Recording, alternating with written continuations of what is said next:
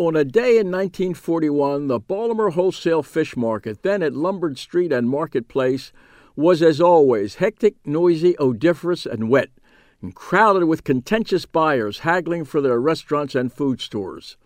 They were here to buy fish, sturgeon, rockfish, perch, shad, and crabs for steaming, and along with the crabs, a go-with, ho-hum, nameless seasoning, a mix of spices that gave steamed crabs a pungent flavor.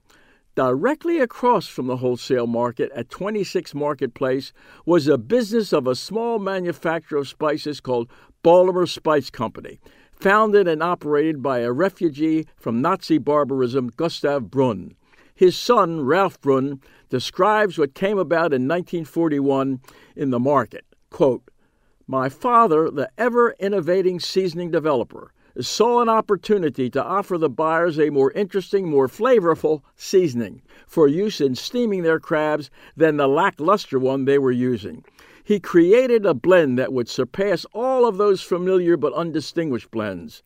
He started with the basic ingredients that most of the seasoning makers produced, but to ensure that his blend would remain different and distinct and could not be imitated, he added about 10 more spices to the mix.